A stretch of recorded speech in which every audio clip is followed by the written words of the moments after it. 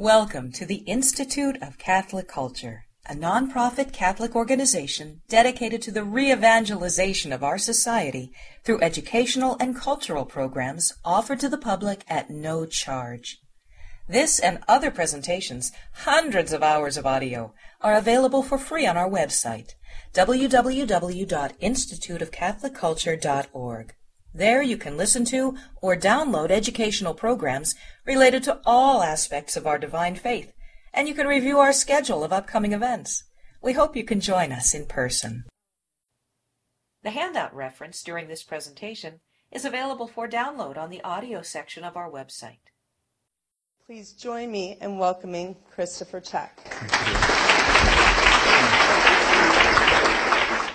In any case, Attila the Hun, by the way, here's sources, and we can throw that back up if you haven't copied them down or if you're interested for tonight. And especially we're going to use this guy, Henri Daniel Roux, French historian from the middle of the 20th century. Absolutely superb. Everything he's written is good.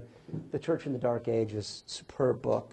But in any case, tonight we're not going to so much talk about, I'm going to get this down, we're not going to so much talk about Attila tonight as this man, Pope St. Leo the Great.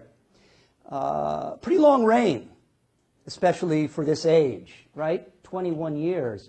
The 10th longest reign in the history of the papacy. You know, who are the other 9? Right? I'll tell you 4 of them. St. Peter reigned from, about 33 to around 60, something like that. Right? Pius IX is number 2. Pope St. John Paul II, and another Leo, someone who was very dear to me, Leo XIV. But anyway, extraordinary man and one of 2 popes who's called the Great. The other one is Gregory the Great. Some people add Nicholas the Great. I know a lot of people refer to John Paul the Great, and time will tell. Time will tell. Here's a photograph of Leo. Right? There he is, right there. How do you know this is not a photograph? I'll tell you. Because he's wearing the papal tiara, right? And we actually don't see the papal tiara until about 3 centuries after Leo. So it's staged. It's staged.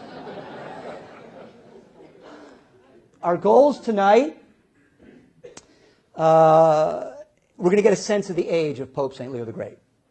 And here, what do I mean? I mean, why should we care? Why should we care about this age? Why should Catholics today want to know, or better, why do we need to understand the middle of the 5th century A.D.? All right? And I'm going to suggest 3 reasons. Okay? I'm going to suggest 3 reasons. We don't know who we are unless we know this age. Okay? Better, we don't know from where we came unless we understand, we have some grasp of this age. Last time I was out here, we talked about the Punic Wars and their influence on salvation history. The events of the 5th century A.D. have even more direct impact on the church, on what becomes Christendom. I'm going to quote from Daniel Roux. Although the 5th century was an epoch of chaos and degradation, it was also a time of vital preparation. From its filth and blood, the future was growing. From this terrible melting pot, much later on was to come the civilization which is our own. The really great events of this century, the halting of Attila, for example, have had an enormous effect on the destinies of the Western world. Greater by far than the Roman wars or the expeditions of Alexander. We are the descendants of this age of chaos, or more accurately, of the order which came from this chaos. Number 2, we can't get a proper understanding of the papacy unless we understand this age, okay? It is during this age and under this Pope, Leo I, that the papacy comes into its own. All right? And 3, insofar as we can grasp the Incarnation, right, it's a mystery, to be sure, and since the Incarnation is the central reality and mystery of our faith, this age is something we should devote contemplation to. So insofar as we can grasp the incarnation, we can because of the theological controversies that were worked out and resolved during this age. All right? And by the way, inextricably linked to our understanding of the incarnation, also our understanding of the order of grace and the order of nature. And we'll come back to that near the end of the talk, but park that away. So if we get through these things tonight, and everyone is still awake, right? I think that will be a case of grace acting on nature, right? As St. Thomas says. Grace perfecting nature, he says. And we'll see why that's central to our story. All right, let's try to get our imaginations around the world of the 5th century AD. All right? The world of the 5th century AD. The geopolitical world, the condition of the church, and then this new element that comes into the story, the barbarians. The barbarians. So the Mediterranean world. Let's take a look at the world in which our story takes place. Let's set the stage by going back in time more than a century to a man named Constantine. Okay? It's difficult to overstate the impact on not just the history of the church, but the history of the West, really, of this man. All right? He proclaimed formal toleration of Christianity. He became a Christian himself very near the end of his life. And the effect of this was the wonderful 4th century, right? The 300s, right? The growth of the church. One of the manifestations of this that we see are houses that are converted into churches. If you've ever been to Rome, I know some of you have been to Rome, some of the oldest churches in Rome sit atop what are called titular, they're called titular churches because these were houses and people put the title out in front. These were houses, and now, like Santa Pudenziana, Santa Prassede, some of these really, really old ones. So houses are converted into church, but also during this time, just outside the Servian wall, right, the building of the Constantinian basilicas, St. Peter's, of course, being the big one. So the growth of the church during this magnificent time, a complete change in the fortunes of the church. From persecution, right, for 3 centuries, and I think we've done the martyrs talk here, I don't know, but off and on, sporadic persecution, sometimes very fierce, right? So from persecution to what? State religion. Extraordinary what happens because of the influence of this man Constantine. He was not an obviously spiritual man, right? He was Machiavellian, really, in many senses. He is proof that God uses unlikely vessels, right? He delayed baptism just until he was about to die. But for our purposes tonight, he founded Constantinople, right? He founded this city on the Bosphorus. Anybody been to Istanbul? Anybody been? Yeah. I call it. We should call it Constantinople. Right? Yeah. Yeah. The founding of this city had immense religious consequence. This is the first Christian city, right? Designed to be a Christian city, right? But also, and this is critical to our understanding of the age that is to follow, by moving, actually this begins with Diocletian, really, when he moves when he creates the Tetrarchy, divides the empire in half, right? But by formally moving the center of political authority of the Roman Empire to Constantinople, what does Constantine do? He leaves Rome to the growing authority of whom? The Bishop of Rome. Now, I'm not telling you this was Constantine's purpose. There's not a shred of evidence that it was, all right? But we can see in God's providence, in salvation history, the best understanding of history that we can have, it is clear now that the way is clear for the papacy to come into its own. The creation of Constantinople also meant that the Roman Empire would persist after its fall, and we give that date 476, right? Ottokar deposes the last emperor of Rome. Persist for another 1,100 years, roughly. All right? Well, since the founding of Constantinople. 1,000 since the fall of the West. A longer period than that which had elapsed from Romulus and Remus to the fall of Rome in the West. Right? When Constantine became emperor, he continued, and here's another important point, he continued as a matter of course to exercise the prerogatives that Roman emperors had always exercised as the head of the state religion. Okay? And if he had remained in Rome as the Christian emperor, then he would have overshadowed the Pope.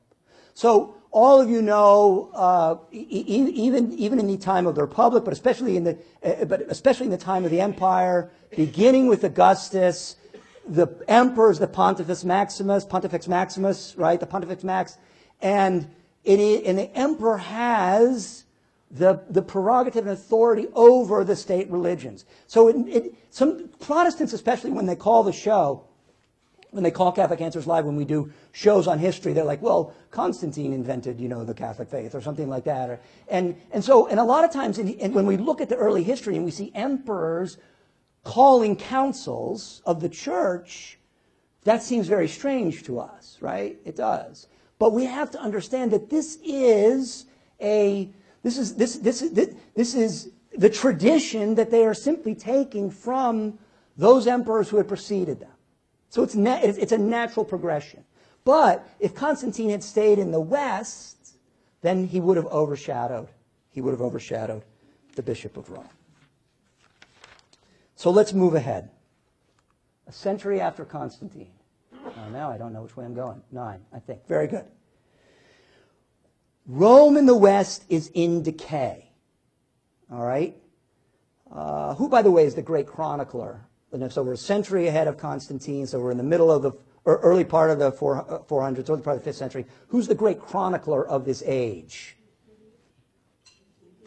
He's a Catholic. He's a bishop from North Africa. St. Augustine, right? City of God. All right? He's the great chronicler of this age. All right? But what we have is we have a bloated state, and we have a decadent culture. I'm just going to borrow from Daniel Rowe here. Bear with me, because he's got a good summary. Page, where are we? I marked these. Good. All right. Moreover, the heavy yoke of the state sterilized those forces which still had some life left in them. Does this sound familiar, by the way? Yeah. It is scarcely necessary to catalog the vices of the system yet again.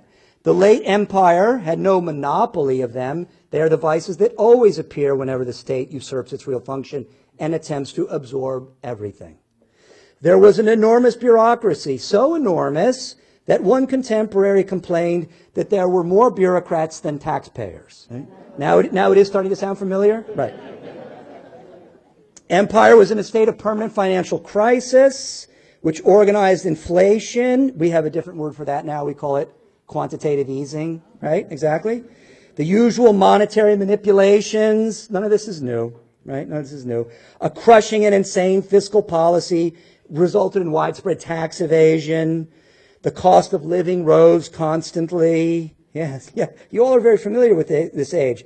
There's a Roman historian, Orosius, who tells us that Romans preferred to live in poverty and freedom among the barbarians rather than submit to the crushing burden of taxation. And there's another Roman historian, his name is Salvianus.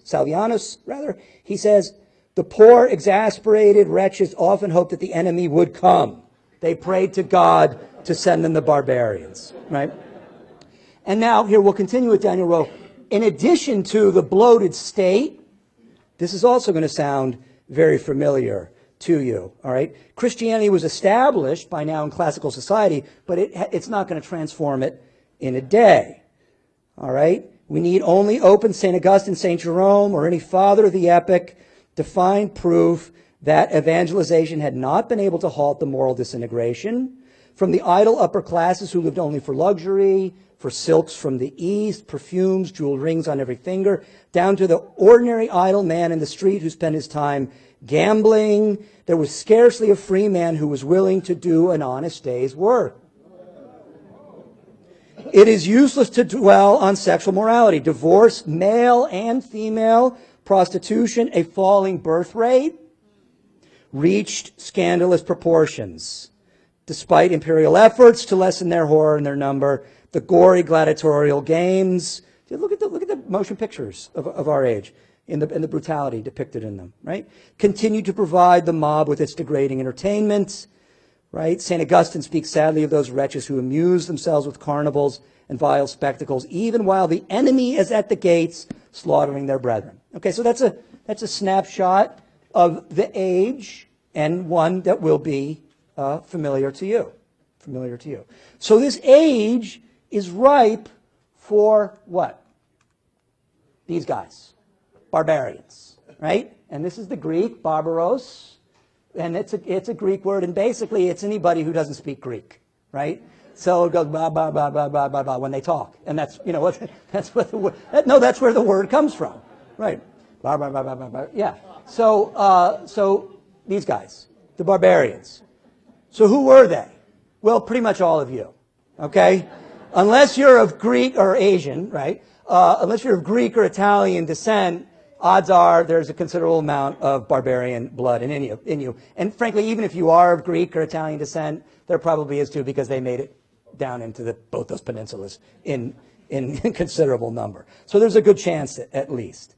So let's make sense of these barbarian invasions. Well, insofar as we can. And this is a confused and bewildering time. And I'm going to go to Daniel Rowe again. All right, bear with me. Okay, so here we go. Start taking notes. About the year 400, the barbarian map looked rather like this. The Federation of the Franks stretched the whole length of the Rhine from the North Sea to the Main and was bounded from the basin of the Weser as far as the Elbe by the Saxons, and between the Elbe and the upper Main by the Lombards. A little farther south were the giant-like Burgundians who had originally come from Brandenburg and whose territory adjoined the lower reaches of the Rhine and the Mains. The Alamans, momentarily checked by the victories of Emperor Julian, were henceforth installed in the former Roman territories known as the Agri Documentes, known as prodigious raiders. They were among the most dangerous of the barbarians. This left the Markomans in Bohemia, the Rugians and the Herulians in the surrounding area. These were less important in contrast to these two stronger Germanic federations were drawn up along the Danube. The Vandals occupied the area extending as far as present-day Austria. Tacitus has already described them as a vicious people, familiar with all the tricks of warfare. Beyond them were the Goths, who had arrived in the region 65 years from their original home in Vistula. Henceforth, they were to be the masters of Dacia, the ancient bastion of Trajan. That's in Spain. They were divided into two groups, the brilliant Goths, or the Ostrogoths, who faced the Sea of Azov, and the wise Goths, or Visigoths, who faced the emperor. And in the rear behind this lineup of peoples, others were waiting and pressing forward. Angles and Jutes in what is now Denmark, Styrians in Galicia, Norwegians, Geats, and Swedes in Scandinavia. And on the Russian plain, Slavs and Wends in the north, Quadi and Gepidae in the south, Alans on the shore of the Black Sea. Meantime, way back in the infinity of the Asiatic steppes, sprawled the Ural Alchik tribes, shifting, intermingling with one another, getting ready for the future. It was the thrust of these yellow-skinned folk which was to set the drama in motion. The most famous of them were the Huns. Okay, confused? Good. You should be, and you can believe that the people of this age were confused. Certainly Holy Mother Church was, or at least her ministers. And yet the bishops and the priests and the faithful of this age could not fail to understand, any more than we can of our own age today, that one age is passing and another age is dawning. All right, the barbarian invasion. Got this? Good, because there's a quiz. Yeah, you'll redraw that. We'll shut it off and everybody will redraw this map. All right, the barbarian invasion is misunderstood. We call it an invasion, but really it is what? An immigration. It's an immigration, okay? The Germans have a word for it. I'm going to figure this out before the end of the evening. The Volkerwanderung, right? The wandering of the peoples, the migration of the peoples. So if you're a barbarian, this is what you say, Volkerwanderung. If you're civilized, this is the word in Latin. Migratio gentium. That sounds so much more civilized, doesn't it? Yeah. So the migration of the peoples. All right? The details of this event are way beyond the scope of our conversation tonight, to say nothing of my knowledge, right? But there are three things that we have to understand about this barbarian invasion. One, barbarians had long been integrated into the Roman Empire, all right, well before this. And chiefly how? How? Yeah, right, they were serving in the armed forces, right? And in fact, they served in these units called foederati, right?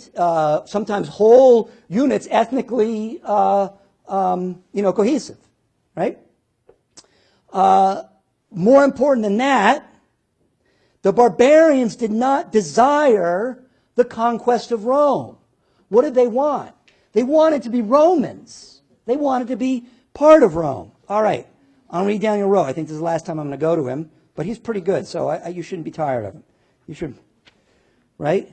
Therefore, whether one is considering, here we go. This is the fact which must never be forgotten when considering the barbarian invasions.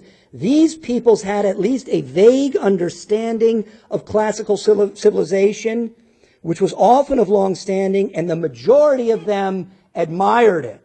These soldiers who had been serving along Romans now for a century or more, they wanted to be Romans. They wanted to be Romans as early as the 2nd century. All right? These barbarian chieftains, who we tend to group together as a kind, as savages in charge of savage hordes, could speak Latin and very often Greek, and knew how to appreciate the good things of civilization. And here's one example that Henri Daniel Rowe gives us. Alaric the Visigoth, when he conquers Athens, what does he ask for as a ransom on his seizure of Athens? He asks for the right to spend the day walking through the streets of Athens, saluting Phidias' statue in the Parthenon, having the Platonic dialogue of Timaeus read to him, listening to or seeing the play The Persians at the theater, right? Dialoguing with the philosophers. All right? So these people wanted to be part of classical civilization. Now, there was one exception. The Huns. They did not. They did not, right? They had no interest. So who were these Huns? Well, Ammianus Marcellinus, everybody still awake? Ammianus Marcellinus, contemporary historian of this age. Some of you have heard this before. This is how he described them. The seedbed and origin of all this destruction and the various calamities inflicted by the wrath of Mars, which raged everywhere with unusual fury, I find to be this. The people of the Huns, who are mentioned only cursorily by ancient writers and who dwell beyond the Sea of Azov near the frozen ocean, are quite abnormally savage. From the moment of birth, they make deep gashes in their children's cheeks, so that in due course hair appears in growth, is checked by the wrinkled scars. As they grow older, this gives them an unlovely appearance of beardless eunuchs. They have squat bodies, strong limbs, and thick necks, and are so prodigiously ugly and bent that they might be two-legged animals, or the figures crudely carved from stumps which are seen on the parapets of bridges. Still, their shape, however disagreeable, is human. But their way of life is so rough that they have no use for fire or seasoned food, but live on the roots of wild plants and in the half-raw flesh of any sort of animal, which they warm a little by placing it between their thighs and the backs of their horses. They are totally ignorant of the distinction between right and wrong. Their speech is shifty and obscure, and they are under no restraint from religion or superstition. Their greed for gold is prodigious, and they are so fickle and prone to anger that often in a single day they will quarrel with their allies without any provocation and then make up again without any attempt to reconcile with them. Now, this, I have to say, is somewhat of a one-sided picture of the Huns. I mean, they were savage warriors, to be true, but Ammianus Marcellinus is a Roman, and gets most of it. All right, so the Huns, where do they come from? They come from the steppes, right? That's a favorite word of mine. It doesn't mean like steppe, S-T-E-P-P-S. It's this grassy land right here in the purple, right? And mostly from the Asiatic steppes. That's where they come from. And around the second century, well, going back into BC, around the transition from BC to AD, they come down into China, and of course that's when the beginning of the Great Wall starts. And, people say the Great Wall was never effective, and actually it was. It didn't hold out whole armies, but it kept out these raiding bands of Huns for a long time. In fact, had that Great Wall not been built, history might have been different, because the Huns were stopped by it, and then, they decided to come our way. All right? By the way, the Great Wall you cannot see from space. I know people say that. It's like the one man-made object you can see from space. That isn't even remotely true. So it's a little tidbit that I discovered doing this lecture, preparing for this lecture. So instead they go into Eastern Europe, and then they go into Western Europe, and they get to France. And in France, they're on their way to Paris, and who, by the intercession of which saint, do they not come to Paris? Anybody know? Saint Genevieve or Saint Genevieve, right? And the men are all cowering, but she gathers the women of Paris, and they fast and pray and fast and pray, and the Huns decide not to come to Paris. Instead, they go to Orleans, and they put Orleans under siege. It's interesting. A lot of the area where the Huns are fighting in France is the same battleground where many years later, what great lady saint is doing her fighting? Saint Joan of Arc. Right. So Orleans. So they lay siege to Orleans. And at the last moment, the siege of Orleans is lifted by a Roman general who's the ranking general in the West, a man named Aetius. And Aetius, by the way, is half barbarian. He's half Latin, half barbarian. And then Aetius and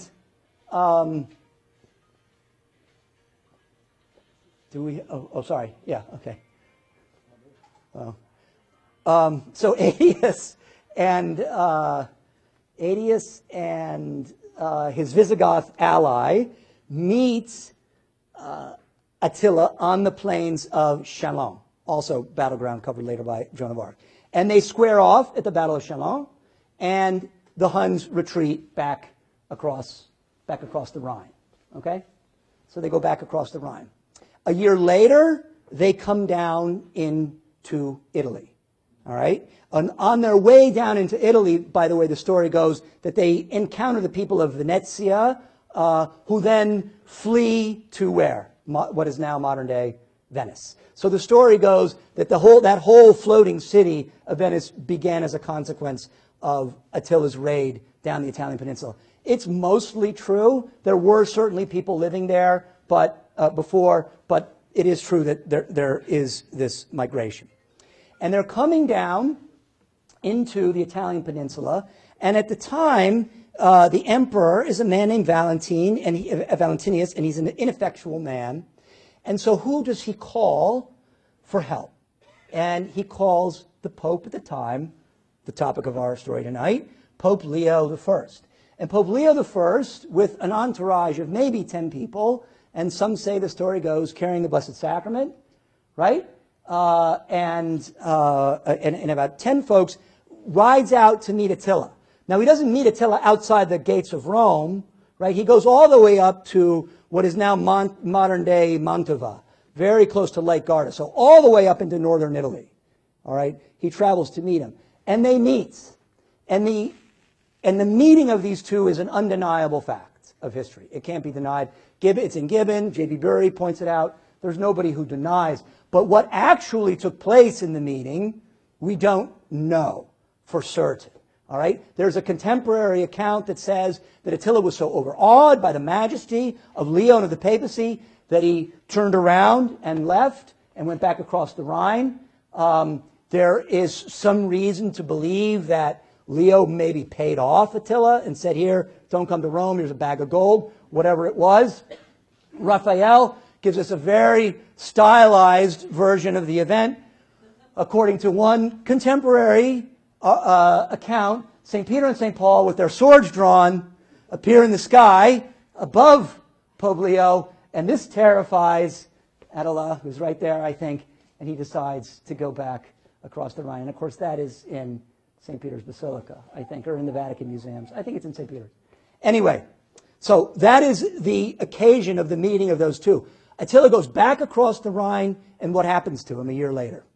He dies. He dies. He dies on his wedding night. He grabs a beautiful blonde German girl, considerably younger than he was. By now he's 70-some, right? Grabs a considerable, yeah, it's weird to me too. Yeah, and on his wedding night, he dies of some kind of nasal hemorrhage or something. He's bleeding out of his nose. So according to one event, the girl poisoned him, or he drank too much, or whatever it was. But a year after meeting Leo, he dies. Leo has another occasion meeting one of the Vandals outside of the gates of Rome. This time he's not able to put him off, but he does get him to agree to what they call a peaceful sack. So they didn't burn anything. There wasn't any rape, but they did go around and, relieve people of their goods. So that is that's the event that sets these things in motion.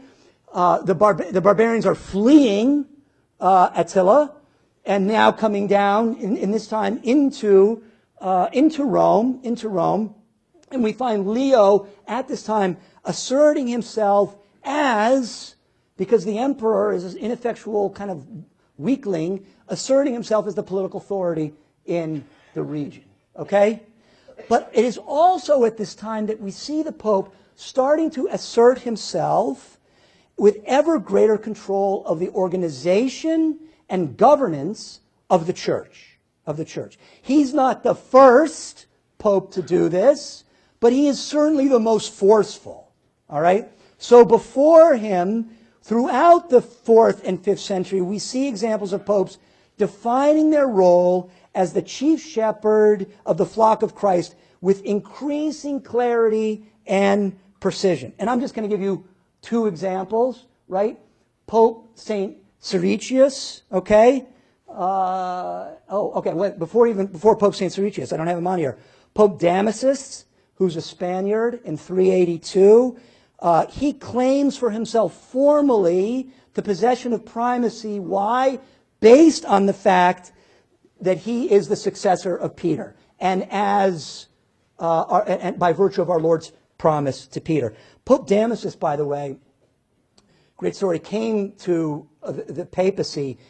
Back in those days, there would be fights in the street over heresies, as we'll see, but also about who's going to become pope. And Damasus was supported by the gravediggers, the guild. They weren't guilds at the time, whatever. The fraternity of the gravediggers. So the gravediggers come up from out of the catacombs with their shovels and their pikes, right? And they support Damasus. So there's a little bit of violence that got him installed there. Sounds very appealing. Maybe in the synod in October, the gravediggers will show up with their pikes and their shovels. You can strike that from the video.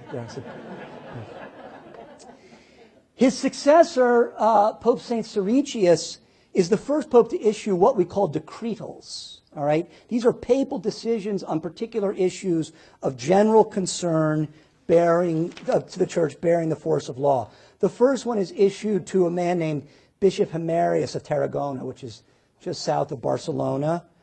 And on there he writes, "We bear the burden of all who are burdened, or rather, the blessed apostle Peter bears it in our person."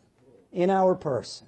So you get these popes asserting their authority based on the fact that they are the successor of Peter. He writes also to bishops in Gaul, to bishops in Africa, to Italian bishops. Also, by the way, going back all the way to 390, the reign of St. Siricius, right? We see what? Celibacy for major orders. All right? Now, there's actually examples earlier than that. But, when you have Protestants telling you this is something that the Catholic Church, invented during the Renaissance or something like that, it isn't even true. It goes well back to the late antique period. Well, it goes back to the gospel, of course. When we come to the reign of Pope Leo I, 440 to 461, we reach one of the momentous turning points in history.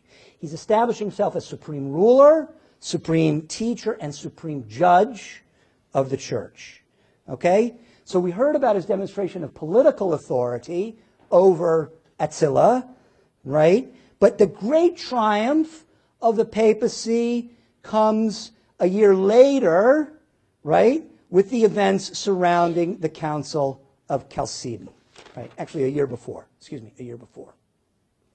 And this map is going to help us through the very complicated story of the Council of Chalcedon. Or some people say Chalcedon. All right? But we'll come back to this. But first I have a question. Was Jesus Christ a human person? Who said yes? Who said yes? Okay, you guys are heretics. Those of you who said yes, but the good news is we don't burn heretics anymore. Well, actually, I'm not sure that's good news. But no, Jesus Christ was a divine person with a human nature and a divine nature. All right. That's an easy one to get wrong. And this is at the center of what we're going to talk about now for the rest of the evening, this question.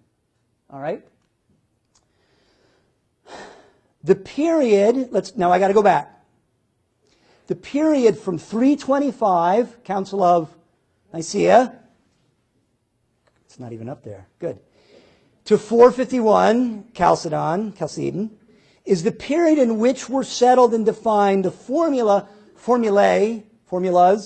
of the great doctrines of the Catholic faith. All right? This is where the Christological questions were settled. That is what we know about the person Jesus Christ. His nature, the natures of the God-man, Jesus Christ. His relationship with the Blessed Trinity, with the Father in particular, right? But also his relationship with his mother and his relationship with us. These debates are complex. It's easy for the Western mind to, because these debates took place in the East, right, where most of the theology was still being done at this point, with all of the theological intricacies of this story, it's very easy for the Western mind to use this pejorative Byzantine, right? But we really should not. We really should not in this case. It's an unjust pejorative to dismiss them in this sense. It's a discredit to the East and to the theologians and faithful of the East. Daniel Rowe, it was to be Byzantine's glory to have sought the truth in this field, painfully, through much disruption, certainly, but sacrificing her life's blood in the attempt. All right? So, let's try to walk through this complex tale. The Arian heresy, which I know we talked about when I did Athanasius, but I'm sure you've heard other talks on it and familiar with it, is a heresy with respect to the relationship between the Father and the Son, denies the divinity of Jesus Christ. Nicaea settles the question and declares that the divine and the human, the divinity and the humanity are united. Okay? The divinity and the humanity of Christ are united. Now, here's our problem. How does this make sense? Right? How do we have two things that are distinct but also united? All right? And at this time, there were generally two schools of theological thought. One was in Egypt, the school in Alexandria, and the other was in Syria, the school in Antioch. And the Alexandrian school, in trying to solve this problem, right, the divinity and humanity of Christ united, in trying to solve this problem, the Alexandrian school goes largely to that beautiful prelude that, especially if you go to the extraordinary form, the last gospel is read, in the beginning was God, right? And the Word was with God, and the Word was God, right? So that opening to John's gospel, and then the school of Antioch, in trying to get their imaginations and develop a formula to resolve this mystery insofar as possible, goes to the manifest humanity and divinity of Christ that appears throughout the Gospels. So all the miracles, examples of his divinity, and then his manifest humanity in all the things that he did, like us, except sin, right? The tears that he shed, the suffering that he endured, the friendships that he had. There are so many examples of the human nature of Christ throughout the Gospels. The wedding at Cana, there are moments in history that I'd like to have been there with Don John of Austria on his galley, right? But to have been an eyewitness to the conversation between our Lord and his mother at Cana, and to have seen the tenderness between the two of them. Woman, it's not my time. You can imagine him saying, so beautiful. But in order to resolve this question, we need both. We need John, the mystic, and then we need also the synoptics telling us about the humanity and divinity of Christ. Okay, we need both. We need both. Everybody still with me? So, in 360, there's a heretic, by the way, a really smart man. Apollinaris is his name. And by the way, he was an ally of Athanasius. He was a great fighter of the Arians, all right, in defending the divinity of Christ. But later he finds in defending the divinity, or we find, that his defense of the divinity of Christ takes him too far. And he begins to argue that the human nature of Christ is absorbed in the divinity. And you see lots of metaphors for this. The drop of water getting absorbed in the sea, the honey getting absorbed in the water, things of this nature, okay? Well, what's wrong with this? If there really is not a human nature, then was there actually human suffering on the cross? Right? Was this act of redemption what we believe that it was, or was our Lord sort of wearing some kind of a human shell, something like that? So the sacrifice that secures our redemption isn't really a sacrifice if human flesh is just sort of a mere garment that our Lord was wearing. This heresy evolves into, and we are simplifying greatly here, monophysitism, right? One nature. The Monophysites, one nature. And this thing, monophysitism, is like Protestantism much later, branches into 1,000 versions of it that I don't get, and Leo didn't even waste his time with, as we'll find out. As we'll find out. But just to give you a general understanding and picture. This monophysitism, one divine nature, is condemned at synods in Rome, at Alexandria, and in Antioch. And it's gone. There's a reaction to it. All right, so the pendulum swings the other way, and the people that emerge on the scene are led by this chap, also a bright guy, whose name is Nestorius. All right? And he takes it too far in the other direction. He says not only that were there two natures, but now we have two persons. Okay? And this is called Nestorianism. All right? And again, we have this, but we're still faced with the same problems. Who died on the cross? If there's two persons in Jesus Christ, did the human person die on the cross and not God? Can we say God died on the cross? Well, yes, we know as Catholics, we do say that. God died on the cross. He did. Right? But so Nestorius creates the same unresolved questions for us with his formula. But then also, Mary. Was Mary the mother of God, or was she merely the mother of Jesus, the person? Jesus, the human person. And by the way, these controversies did in fact result in fighting in the streets and crowds. You know, if there was a priest or a bishop who was a Nestorian, crowds would burst into the cathedral and interrupt his homilies, interrupt his preaching. Praise God.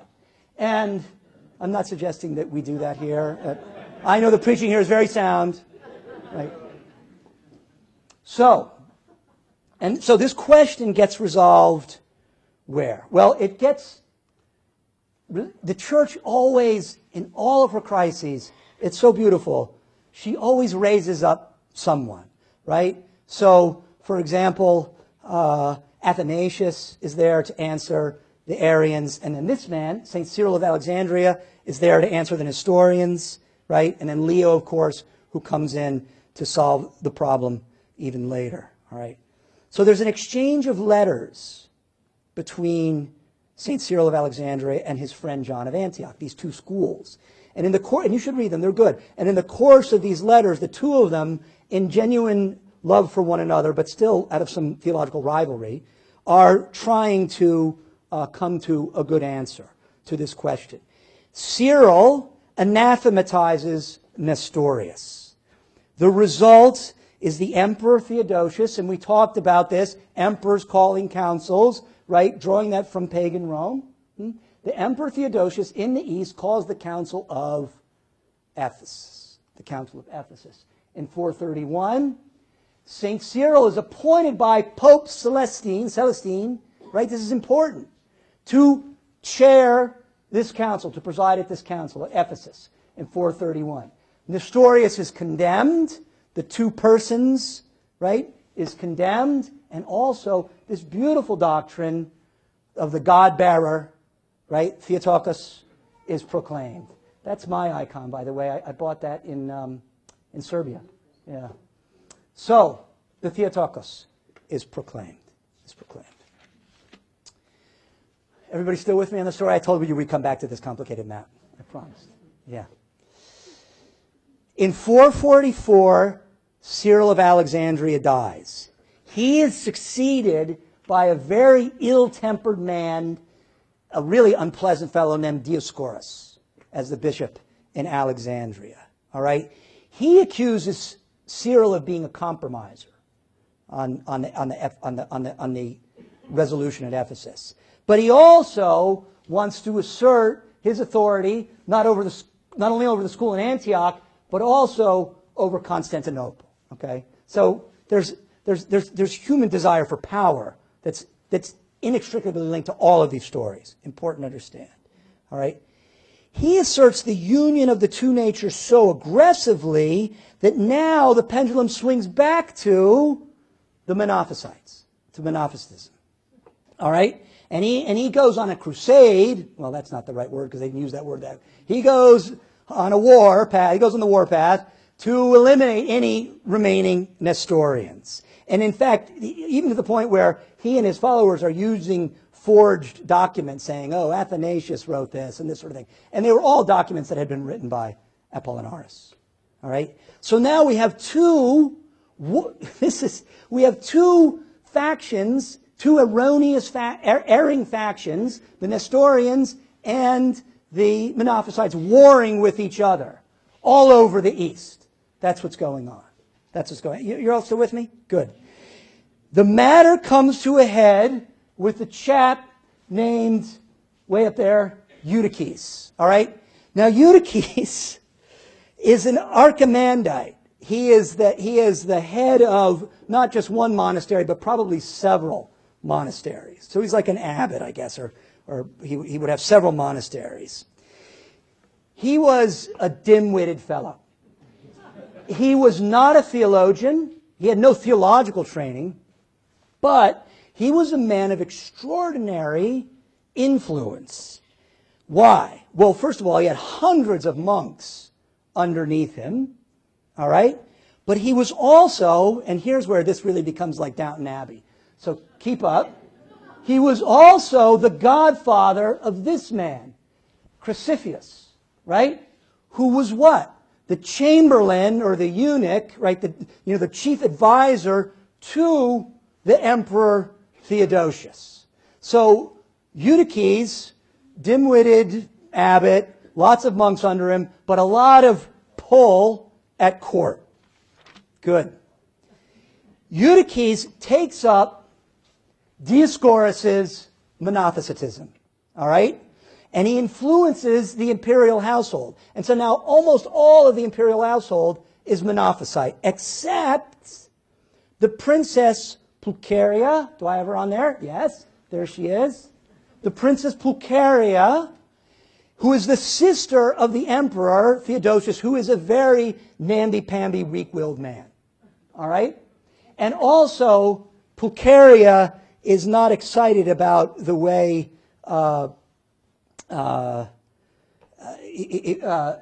Theodosius' wife bears so much influence on him. All right. So now the brawling begins all over again. There's a man named Bishop Eusebius of Dorothea, who I don't think I have on there. Shame on me. He excommunicates Eutyches. Eutyches appeals to Pope Leo. But Leo already knows what's going on. Leo's here. Good. Leo already knows what's going on because the Emperor Flavian, the Patriarch Flavian, who's the Patriarch of Constantinople, who is a faithful man, a faithful Orthodox man, has already advised Leo about what's going on. All right? Leo writes, in reaction to this kerfuffle, he writes his tome, Tome. He writes Leo's tome, and he sends it with delegates to the east to stop the matter. And like I said, Leo doesn't even bother with all of the different strands and brains of Monophysitism. And he just, using his clear Latin mind, actually this is one place where we can say Byzantine, because it was pretty Byzantine by this point. But using his clear Latin mind, he writes this tome using the scriptures and the fathers, and the essence of this tome is this. In Jesus Christ there is one person alone, but in this unique hypostasis, two natures, the divine and human, each retaining its qualities and its own faculties. All right? The emperor calls a council. Ephesus, 449.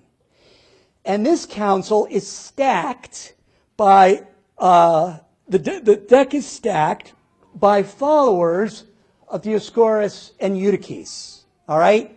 Flavian, who's the good guy here, and the two delegates from Rome come into this council in Ephesus, and they are manhandled. Physically, literally manhandled. The bishops, maybe we'll see this at the synod in October, the bishops start punching and fighting each other. Flavian is so ill-used at this event that he dies a few days later. This council of Ephesus, this council declares for Eutyches, and Leo hears of it. The delegates, the Roman delegates, barely survive with their lives. They escape back to Rome. They report to Leo what happened, and Leo calls it what? He calls it the Latrocinium, right? The robber council. So you've all heard that. So this is the robber council. All right? And he immediately writes back to the emperor, Theodosius,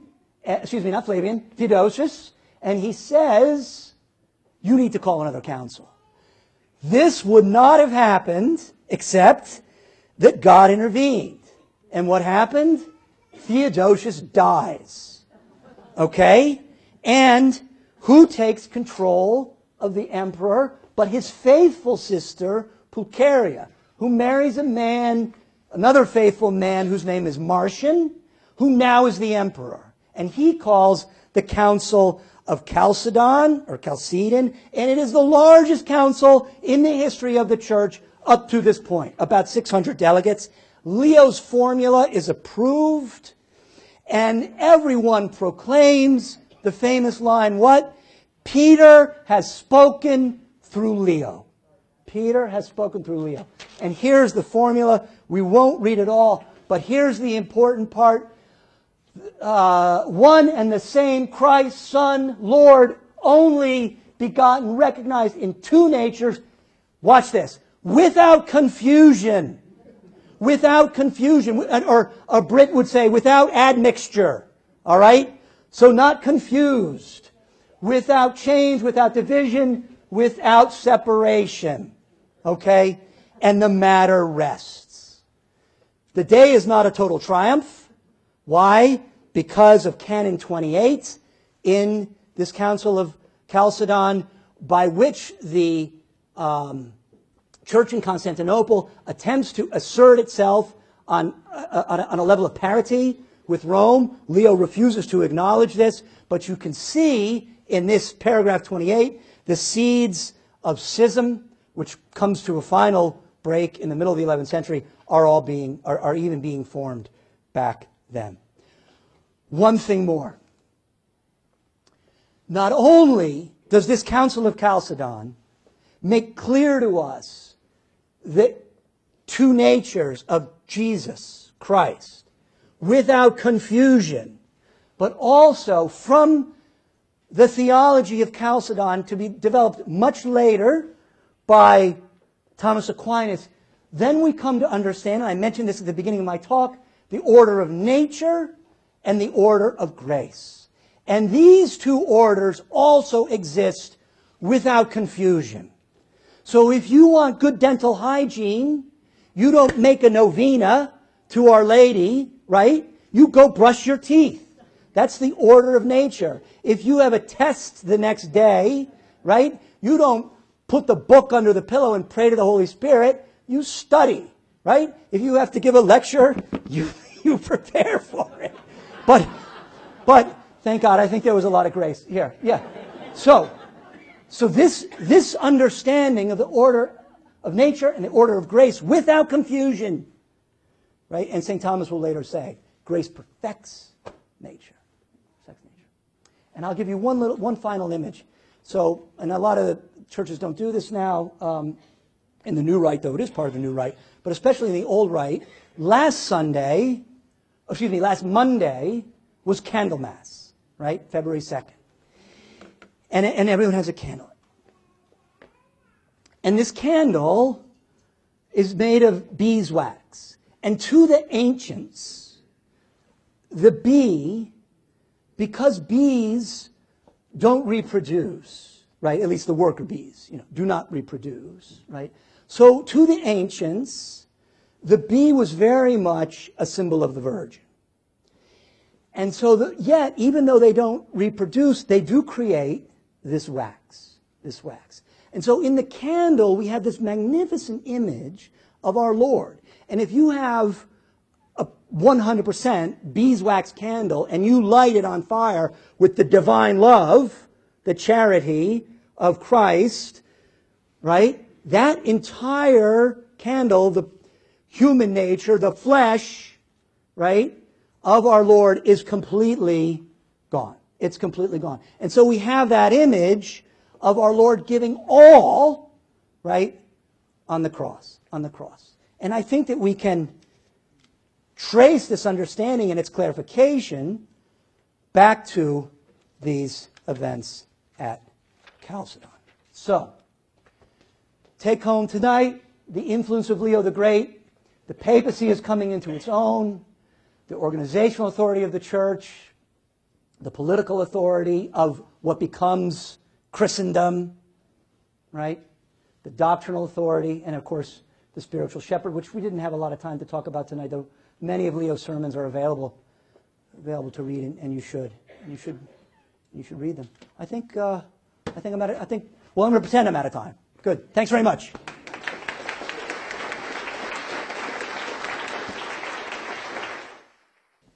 I've heard that the Huns were successful because they were great archers on horseback. But what got them moving in the first place, out of Mongolia?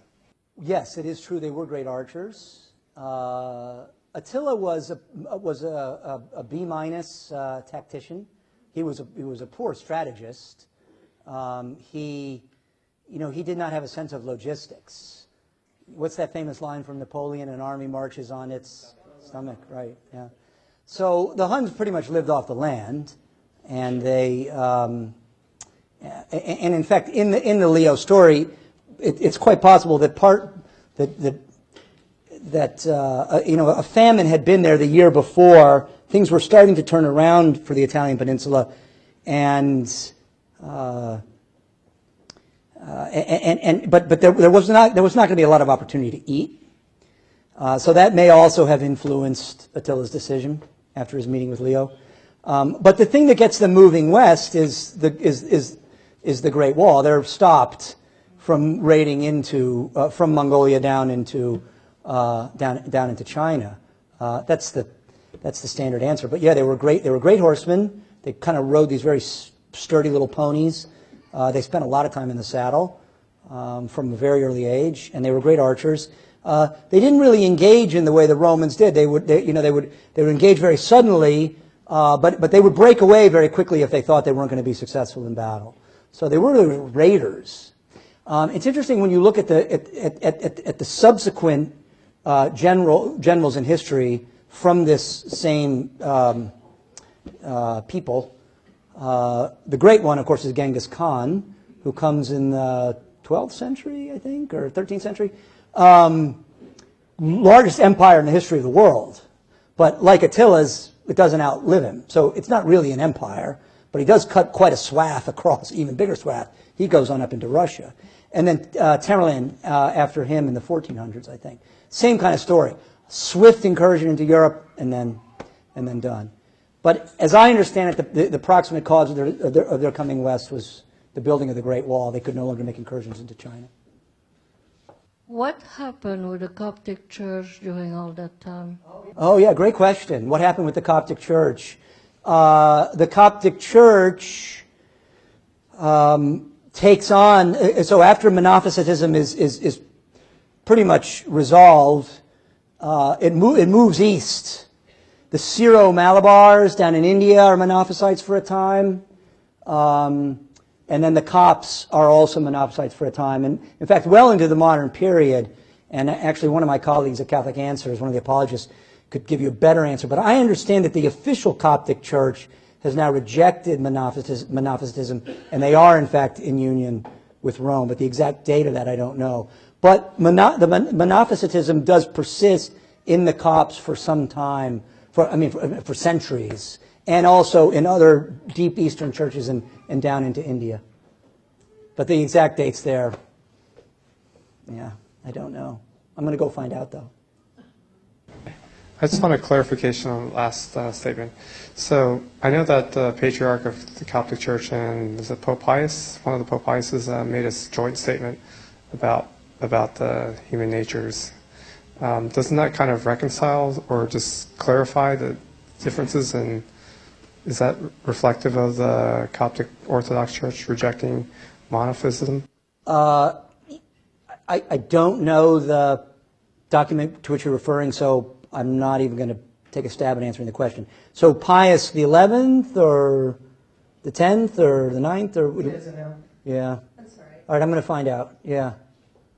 Where did the Huns go after when these heresies were popping up? Okay, so the Huns, after they meet Leo at the top of the Italian peninsula, has anyone ever been to Milan? Everybody knows where Milan is. So if you go a little bit, if you go, I don't know, 50 kilometers, 100 kilometers to the east, then you're kind of in that area of Mantova or Lake Garda, that area, which is on the river there. Forget the name of the river where they met. So well up into northern Italy. He retreats back across the Rhine, grabs that German girl on the way, and then he dies. And after Attila dies, the operation pretty much collapses. His children fight over power, and he had quite a few children. I don't know how many. And they quarrel, and then the Huns retreat back to the steppes where they came from. Yes, I don't know actually as far as Iran. I don't know. Certainly into the Middle East or near Middle East, well into the Balkan Peninsula, into what we now call Eastern Europe. The stretch of the swath of Genghis Khan was even greater, well up into Russia. Yeah. So just before Melanie, I should have mentioned this at the end because it's kind of like a little word picture that I did about Pope Leo. There are these three converging questions. The heresies concerning the person and natures of Jesus Christ. Who is the administrative authority of the church, right? And then the political turmoil of the collapse after the collapse of Rome in the West, right? So these things converge in history around the life of this man, and he confronts in his life all three of them. This is just a little summary of what I said. I should have ended with this, and then because of this, Providence lays the foundation for the Christian age. So anyway, a little illustration. The split between the Catholic and the Orthodox Church my understanding was that the Orthodox Church Eastern Church didn't want to accept the primacy of the Pope in Rome. But were there theological differences as well that led to the split? The principal theological difference is what we refer to as the filioque, and it's the question of whether or not, when we say the creed, we say the Son proceeds from the Father and the Spirit, and they say from the Father. So filioque, and that and so that's the principal theological difference. But actually, since the schism, there are certainly doctrinal differences. The Orthodox Church permits divorce and remarriage. They permit contraception.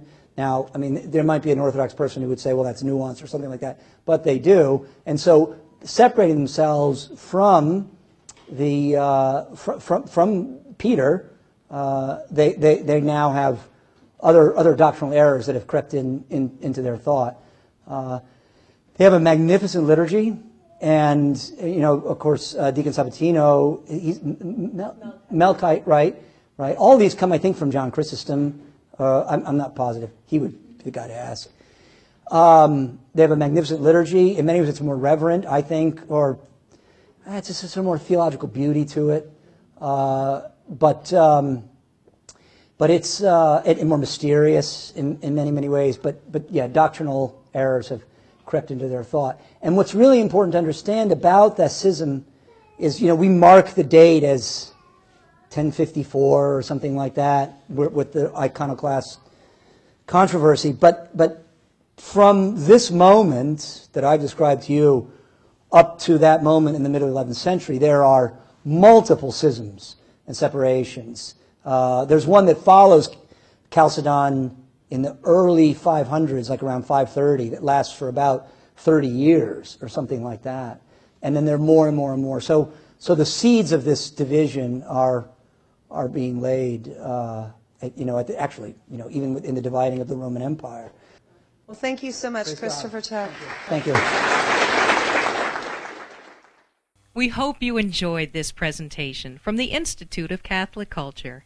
If you'd like to learn more about the mission of the Institute and how you may become a part of this important work, please visit our website at www.instituteofcatholicculture.org or call us at 540-635-7155.